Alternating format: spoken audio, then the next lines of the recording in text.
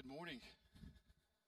It's good to see everybody out today. I want to welcome you and welcome those watching or listening online. And let's give the praise team another hand. They did great. I'm thinking the rain and weather may have kept some people at home. Came a bad storm last night, so I'm thankful to be here with you. We're going to start a new series today called Cancel Culture, and I know that you all know what I'm talking about. You've heard about it. You've seen it in the news. Maybe you're tired of hearing about it. Well, we're going to talk about it some more today and next week. We're going to do a 2-week series, and so just stay with me. But I think it's interesting that it has been almost exactly a year since our lives, all of our lives, have been turned upside down from the pandemic, right? And remember when that started, how things began to be canceled, and it just seemed to have this snowball effect. There was a period of a month or 2 months where we didn't meet as a church, and we did the online thing, and then you started seeing, graduations get canceled, and proms, and weddings even, right? And entire sports seasons got canceled. And it was just so very, very frustrating. But it's so ironic that now, today, we find ourselves talking about cancellation in a different context. We see that if you as a person or a group of people or a business or an organization says something or does something that offends somebody, hey, you might get canceled, right? And it's getting crazy. It's getting to the extreme. I know that you've seen some of these things. I'll mention a few of them, but there could be a lot more that I don't know about. But Uncle Ben's rice, right? Like the rice that I love so dearly, is being canceled because it is offensive. The image, the marketing there is offensive to some people. How about Aunt Jemima? Or is it Aunt? Does anybody say Aunt Jemima? It's Aunt for me, right? Aunt Jemima is offensive to people, and so, pancakes will just never be the same for me. Mr. Potato Head, maybe you had one of those growing up. Hey, but Mr. Potato Head offends people, so we got to get rid of him. The Redskins, man, some of you are glad the Redskins got canceled. But I mean, so the name. All right, the name the Redskins is offensive, and so guess what? We're not going to call them that. We're going to call them the Washington Football Team. This sounds so much better, right? Most recently, and I still don't really understand this, but Dr. Seuss, some of his work is getting canceled. Some of our favorite Disney movies like Dumbo, getting canceled because it's offensive. And did you know this? That Space Jam, one of my favorite movies. Remember Space Jam with Michael Jordan and, the Looney Tune cartoons? There's a sequel coming out. There's a part 2, and I'm excited about it until I heard this, that Pepe Le Pew is not going to be in the sequel because he offends people. And I just don't get that. I love Pepe Le Pew, don't you? Right? I mean, there's so many things that guys can learn from him about women, right? I mean, I don't see anything wrong with kissing all the way up a woman's arm. I mean, I don't know. But Pepe Le Pew. So in Oral Roberts, so if you follow March Madness with college basketball, Oral Roberts, a number 15 seed, had made it to the Sweet 16. They played last night, lost by just a couple of points to Arkansas. But, just an amazing story there. But listen, they are a private, religious university. And there was a push for them to be expelled from the NCAA tournament because of their stance against homosexuality. Right? Just, hey, if you don't like it, people want to cancel it. We are easily offended. We are an intolerable society. And rather than forgive, we want to fight. Rather than try to understand, guess what we want to do? We want to eliminate. We are in a cancel culture. We are. But the interesting thing is cancel culture isn't anything really new. As a matter of fact, when Jesus came on the scene a little over 2,000 years ago, do you know what he did? He said some things that offended people. He did some things that people didn't like. And what did they try to do? Tried to cancel him. They sure did. Well, what I want to do today is walk you through how much of an effort was made to cancel Jesus, okay? Many of us know the story of Jesus' birth, but did you know that shortly after he was born, a king tried to cancel Jesus? King Herod did. We all sort of are familiar with this story. Wise men, these magi from the east, these guys are really smart, okay? They were not only astrologers, but they were historians, and they had been looking at a lot of documents and looking at a lot of astrology and reading things, and they saw this star, and they followed it to Jerusalem, and they went to Herod, and they said, where is the one who has been born king of the Jews? And Herod's like, well, wait a minute, that's me. I'm king, right?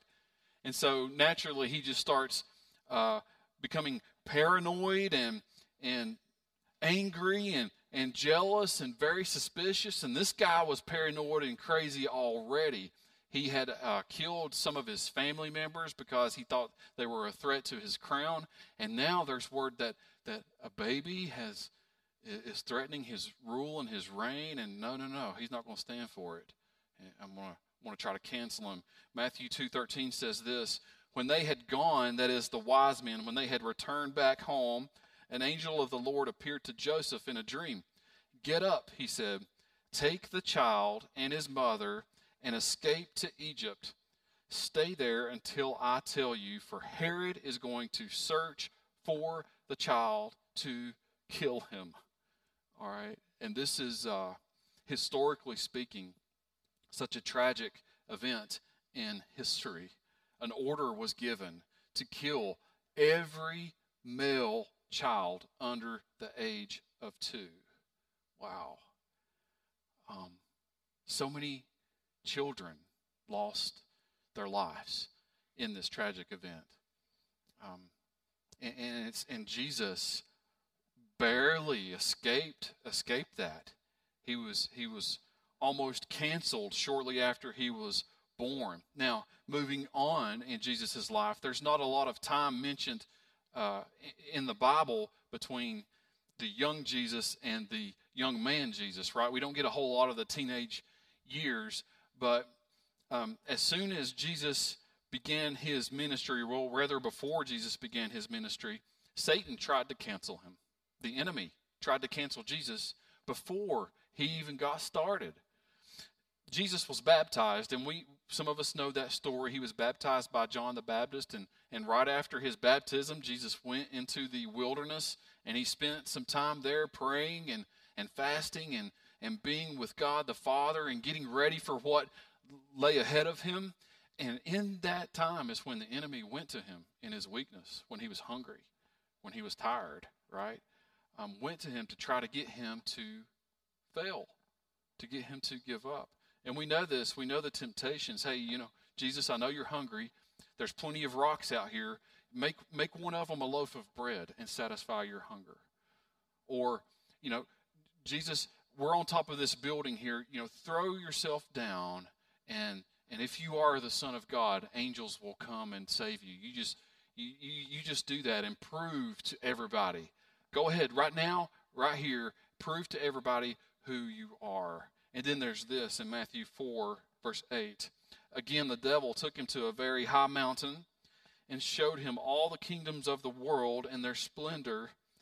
And he says this: all this I will give you, he said, if you bow down and worship me.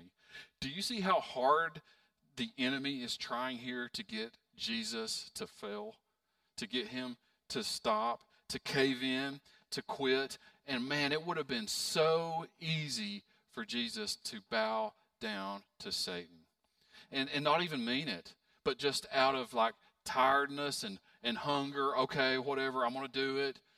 It would have been so easy for him to have done that. And what would have happened if he did? It would have been over. Been over. Jesus didn't do that, though, thankfully. And he fought the enemy with God's word every time. He overcame it. So Jesus was almost canceled at his birth. The enemy tried to cancel him before Jesus even got started. This one might surprise you, though. People that knew Jesus tried to cancel him. People in Jesus' own hometown. When we think about where you're from, our hometowns, most of us are from small towns. Many of you are from Richlands. Many of you may be from Cedar Bluff or Rosedale or Lebanon or Tazewell or whatever. I'm from Pound, very small town. And what do you think of when you think of returning to a small town? You think of a warm welcome, don't you? I know that's how it was for me. It's not like that way anymore, right? But when I first, moved and would come back, there was this, warm welcome. There was this good experience for my life. It was like a Hallmark type, reunion going back to the hometown. Well, for Jesus, his hometown was Nazareth. Born in Bethlehem, grew up in Nazareth, and so he returned back home. And it did not take long at all for Jesus to offend people. After his temptation, Jesus went to Nazareth, and by this time he had picked up a few followers. A little crowd was building for him. He had done a little teaching, a few miracles, and so there was this group of people following him. And upon his arrival in Nazareth, Jesus goes into the synagogue. Now, a synagogue is not the temple. Every town had a synagogue, and it's sort of like a church / school. And so it was a place of worship, but also a place of instruction. And so Nazareth had its own synagogue, and so that's where Jesus went. And they would have people there each and every day that would read the Old Testament scrolls. And a scroll is, we have Bibles now. A scroll would be like a paper towel roll, right? You know what I mean? Rolled up. And so Jesus went in, sat down. They handed him a scroll randomly, all right? And he opened it and read it. And it said this. It's from Isaiah. He has anointed me to proclaim good news to the poor, to set the oppressed free, to proclaim the year of the Lord's favor. Wow.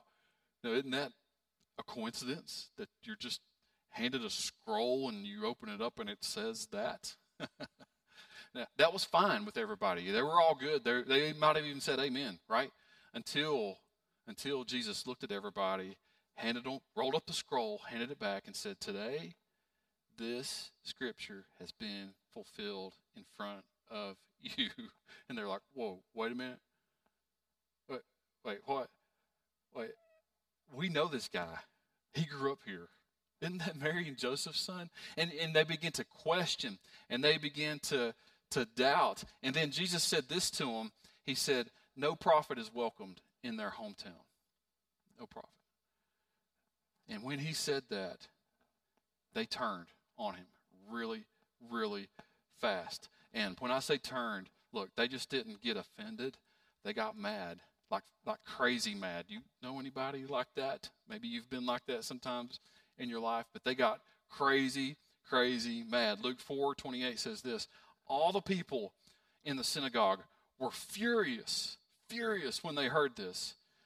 They got up, drove him out of the town, took him to the brow of the hill on which the town was built in order to throw him off the cliff. Whoa, what? Just because he said something that offended me, I'm going to throw a guy off a cliff? That's where they were at. That's what they were doing. They were so offended by this. And I think it's interesting, it says here, verse 30, but he walked right through the crowd and went on his way. And I would have loved to have seen that, because I don't know what happened there. I don't know if Jesus juked them or did a spin move, or just walked right through them sort of mysteriously. We don't know, but he says he was like, no way this is happening now. walked right through them and went on his way. Man, that's not the homecoming that most of us would picture, is it? All right. Jesus offended them, and they wanted him canceled. And it gets worse. If you think your hometown turning against you is bad, is hard, what about your own family? All right. I know many of us, most of us, have experienced family tension, family relationships, right, that just go south. Family rejection to a degree. That's difficult, isn't it? It's painful, hurts. It's supposed to be my family, my flesh and blood. You're supposed to have my back. Right? You're supposed to love me when nobody else does. It hurts when it's family. Jesus' own family tried to cancel him.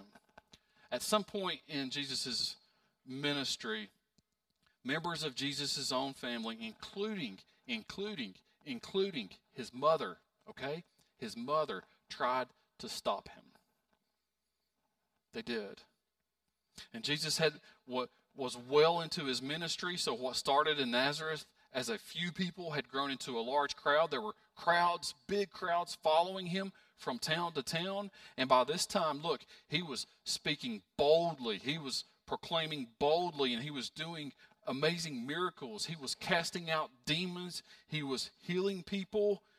And he had formed a team around him. He had gotten so busy, right? He had called his disciples. And look, they had very little time to rest, to take care of themselves, to relax, or even eat. And notice Mark 3, verse 20. Then Jesus entered a house. And again, notice that word again there, because this kept happening over and over. And again, a crowd gathered, so that he and his disciples were not even able to eat. Notice this, verse 21. When his family heard about this, right? Through the grapevine. That's how people hear about things, right? Gossip, rumors. When his family heard about this, what had happened? They went to take charge of him, for they said he is out of his mind. Jesus' family. And if you read that in Mark 3, his mother's right there with him. They went to take charge of him. Take him by force. Take control of him. Why? Thought he was out of his mind. Now, I do believe in this context, unlike the crowd in Nazareth, I believe his family, they were naturally and honestly concerned for Jesus, okay?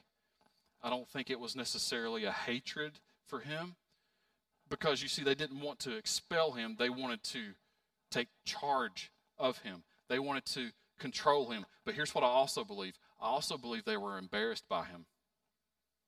Okay? I believe they honestly cared for him, but I also believe they were embarrassed by him. This guy is saying some crazy things. I know he's doing good. We love him, but he won't stop.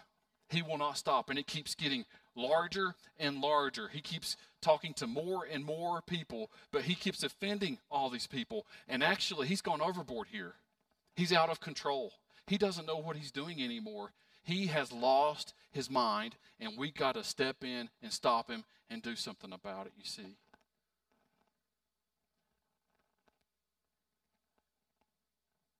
You know,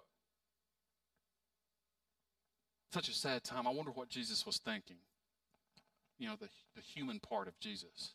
I wonder what he was thinking in this. Because we know that family hurts. Family hurts. You know, this is the last time that Jesus had an encounter with his own mother until the cross. Many of you may have experienced that, this period of time in between. There's this disagreement, there's this falling out, and you don't see somebody again until much later. That's painful, isn't it? After this, Jesus would not see his mother again until the cross. But you know, he looked around at the people around him and he said, "This is my family. This is my family." He was surrounded by sinners. people like you and me. This is my family. This is who I want to be around.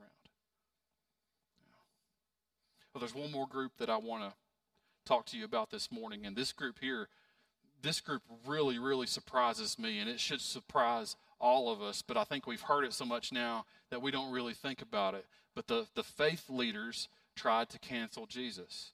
Now, when I say faith leaders, I mean the religious leaders, right? The leaders of the Jewish faith. I want you to think about this with me. Bring it into today's context. This would be pastors of churches. This would be leaders of churches. This would be church boards, church councils, deacons, right? Whatever leadership structure that a church has, this would be this group of guys. Supposed to be godly guys, supposed to be a godly group, supposed to want what God wants and do what God does and long for God, right? It's supposed to be these guys. These were the people of faith, the leaders of faith. And if there's any group who should have been welcoming and excited about Jesus coming, it should have been them. As a matter of fact, they were the guys that talked to Herod when Jesus was born. Told him that, hey, the Old Testament prophets say that he's going to be born in Bethlehem, right? That's how they knew. They were expecting a Messiah to come. They should have welcomed Jesus with open arms. But you know what? What did Jesus do? He offended them. He offended them. He said some things that they didn't like. He did some things that they did not approve of. He broke some traditions that they had just become accustomed to. And they wanted to cancel him. And at first, they tried to get him to mess up. We all know this. You know, they tested him. They tried to question him and see how much he knew about God's word. And they would try to trap him in a corner. And each and every time, Jesus fought back and won. And it just frustrated them. And when that didn't work, then they tried to smear him. They tried to smear his image. Oh, this guy, he eats with sinners. Who does that? Who talks with prostitutes? Who does that?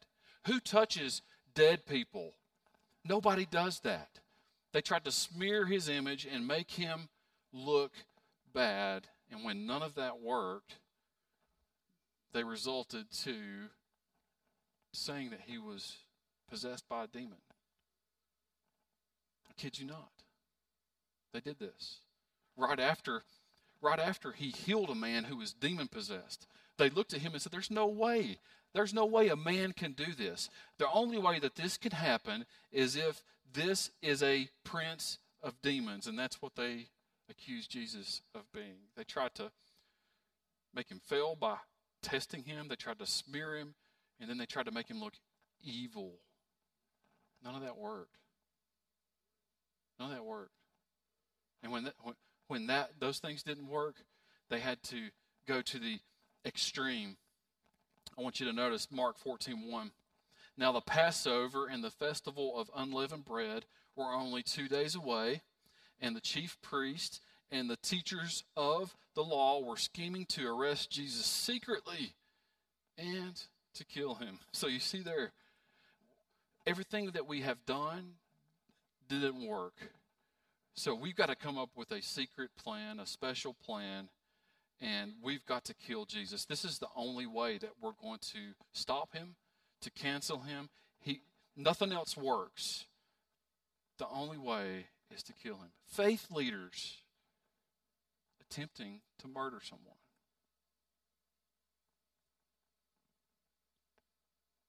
One of the big 10, right? Thou shalt not kill. Man. We know what happened after this, the scheme, the secret scheme. This happens really fast because the Passover, this is the Passion Week. This all happens within just a few days. So Judas is a part of the scheme. Judas is one of the 12 disciples. And for a bag of silver, he decides to give Jesus over to these guys. We know that the arrest is made, and we know that the trials are all fake. Everything's fake. Even in the trials, they try to accuse Jesus, and they can't. They can't. And so they get people up there to lie, And we know what happens after this. He is sent to Pilate because legally these guys can't kill anybody. They can't sentence anybody to death. Capital punishment was not available for them at all. But they wanted him dead. They wanted him dead. So they sent him to Pilate, the governor, the Roman governor. Pilate finds no fault in Jesus. He says, you guys are silly. Why are you sending me this guy? He hasn't done anything. I'm going to send him to Herod, another King Herod, different from when Jesus was born. But Herod was in the jurisdiction. He was over the governor, you see. So he was sent to Herod. And Herod didn't find any fault in him. Herod said, this guy may be a little crazy, but he's not a criminal. Sends him back to Pilate. Pilate says, look, guys, he hasn't done anything wrong. I'm going to release him back to you. They went crazy, right?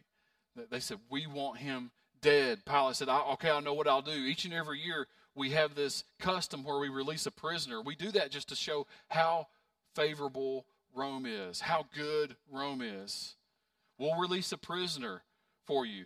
Here's the thing. You choose between this guy Barabbas and this guy Jesus, and that way it's on you. And you know what they did? They chose Jesus. Chose Jesus to kill and to release Barabbas. You know, his own people. And look, the strange thing is, today's Palm Sunday. The people on Palm Sunday 2,000 years ago that were saying, welcome, Hosanna, and all this stuff, were the same people that said, crucify him on this day, on Friday. Same people. Somehow between Sunday and Friday, they got offended. I don't know. They turned pretty fast. Crucify him. Jesus was rejected by his own people. And we know Jesus was sentenced to death. In John 19:30, we find the last moments of his life. When he had received the drink, Jesus said, it is finished. With that, he bowed his head and he gave up his spirit. Now, what that means is there that Jesus died. He died. And I can imagine being there and seeing the people. It says a lot of people were around. It probably was mostly the people that wanted to see him dead, the religious leaders and all that. I just wonder what they were thinking. We did it. We did it. We finally did it. We tried so hard, and this is over, right? We tried to get Jesus to stop. He wouldn't. Now it's over, right? Look. After this, it looked like everybody got what they wanted. Jesus canceled. It looked like he was canceled. And look, we all know what's coming up next week, right? Easter Sunday. And we know that that's not what happened. I want to go a different direction this morning. Even though for his whole life, Jesus faced cancellations. Even though for his entire life, many efforts were made to cancel Jesus, do you know what? He was the one wanting to cancel all along. Did you know that Jesus was the one who wanted to come and cancel? Jesus was the one destined to cancel. You see, on the cross, what happened was Jesus canceled the sin of the world. Man, we look back and we see, man, why, Jesus? Why were you so strong? Why were you so determined to fight through all this stuff, to face all this stuff, to lose your family, to walk away from your own people? Why were you so determined? That's because he was on a mission, and that mission was to cancel the sin of the world. And I just thought about this morning. When John the Baptist saw Jesus, John the Baptist is the guy that baptized Jesus. When he saw him, he said, behold the Lamb who comes to take away the sin of the world. That's why Jesus came. He came to take it away. He came to cancel it. right? And if we just look back at his whole life, we can see it. We can see it. He came to cancel sin. How did he do that? He did it through the cross. Did you notice that nothing could stop him? Nothing could stop him until the cross. He got to where he wanted to be. He got to the end of his road. He accomplished his mission. He did it on the cross. And I love this section of Scripture. I'm going to warn you, it's very, very deep. But I love it. Colossians 2, verse 13 says this: when you were dead in your sins and in the uncircumcision of your flesh, that phrase means just your sin nature, your human sin nature, God made you alive with Christ. He forgave how many of our sins? All of our sins. All of them. He forgave all of our sins, having canceled the charge of our legal indebtedness which stood against us and condemned it. He has taken it away, nailing it to the cross. Man, how good is that? That's what happened on the cross, folks. We learn a lot from the Romans. A lot of things we do in America, we base it off of what we learned from the Romans as far as government and things like that, criminal justice systems. And the Romans were very organized, very sophisticated. And for each and every criminal that they had, that they arrested, that they put in prison, they had what's called a certificate of debt or a record of debt. And what it would have on there is a written charge for the criminal. And so they would nail this on the outside of their jail cell. This is what this person has done. This is what they've been found guilty of. And it's interesting the way Jesus' trial went. He was arrested by Jewish people, okay, put in the Jewish prison, and then was very quickly sent before Pilate, Rome. Jesus never spent time in a Roman cell. So to be organized, to be Rome, to be structured, they had to put a written charge for Jesus, and they nailed it on top of a cross. And what it said was, King of the Jews. You see, Rome didn't do that to make fun of Jesus at all. They did that because that's what they do. They did that because they were following protocol. They did that because they do that with every single person that is being arrested, put in prison, or punished. They give them a record of debt. It's a legal document. Now, the Jewish people didn't like it at all. Those Jewish leaders, no, that he's not our king. But to Rome, they're like, we don't care what you think. This is what we do. They nailed it to the cross. When a prisoner served his sentence and was released, there's this word that is stamped across the document. It's called tetelestai. Okay, tetelestai. You probably won't remember that today, but when they served their sentence, this word was stamped across their certificate of debt. And you know what it means? Paid in full. Paid in full. And so they could take this charge, the prisoner could take this charge to show that they were legal now. They had paid their penalty because here's their charge, and then tetelestai was stamped over top of it. Now they're free to go, and they're good. They're in good standing with people in the government. Do you know tetelestai can also be translated, it is finished? Same phrase. Paid in full, it is finished. Jesus screamed tetelestai with his last words. It's finished. It's paid in full. This is such a big deal that all four Gospels mention this right here.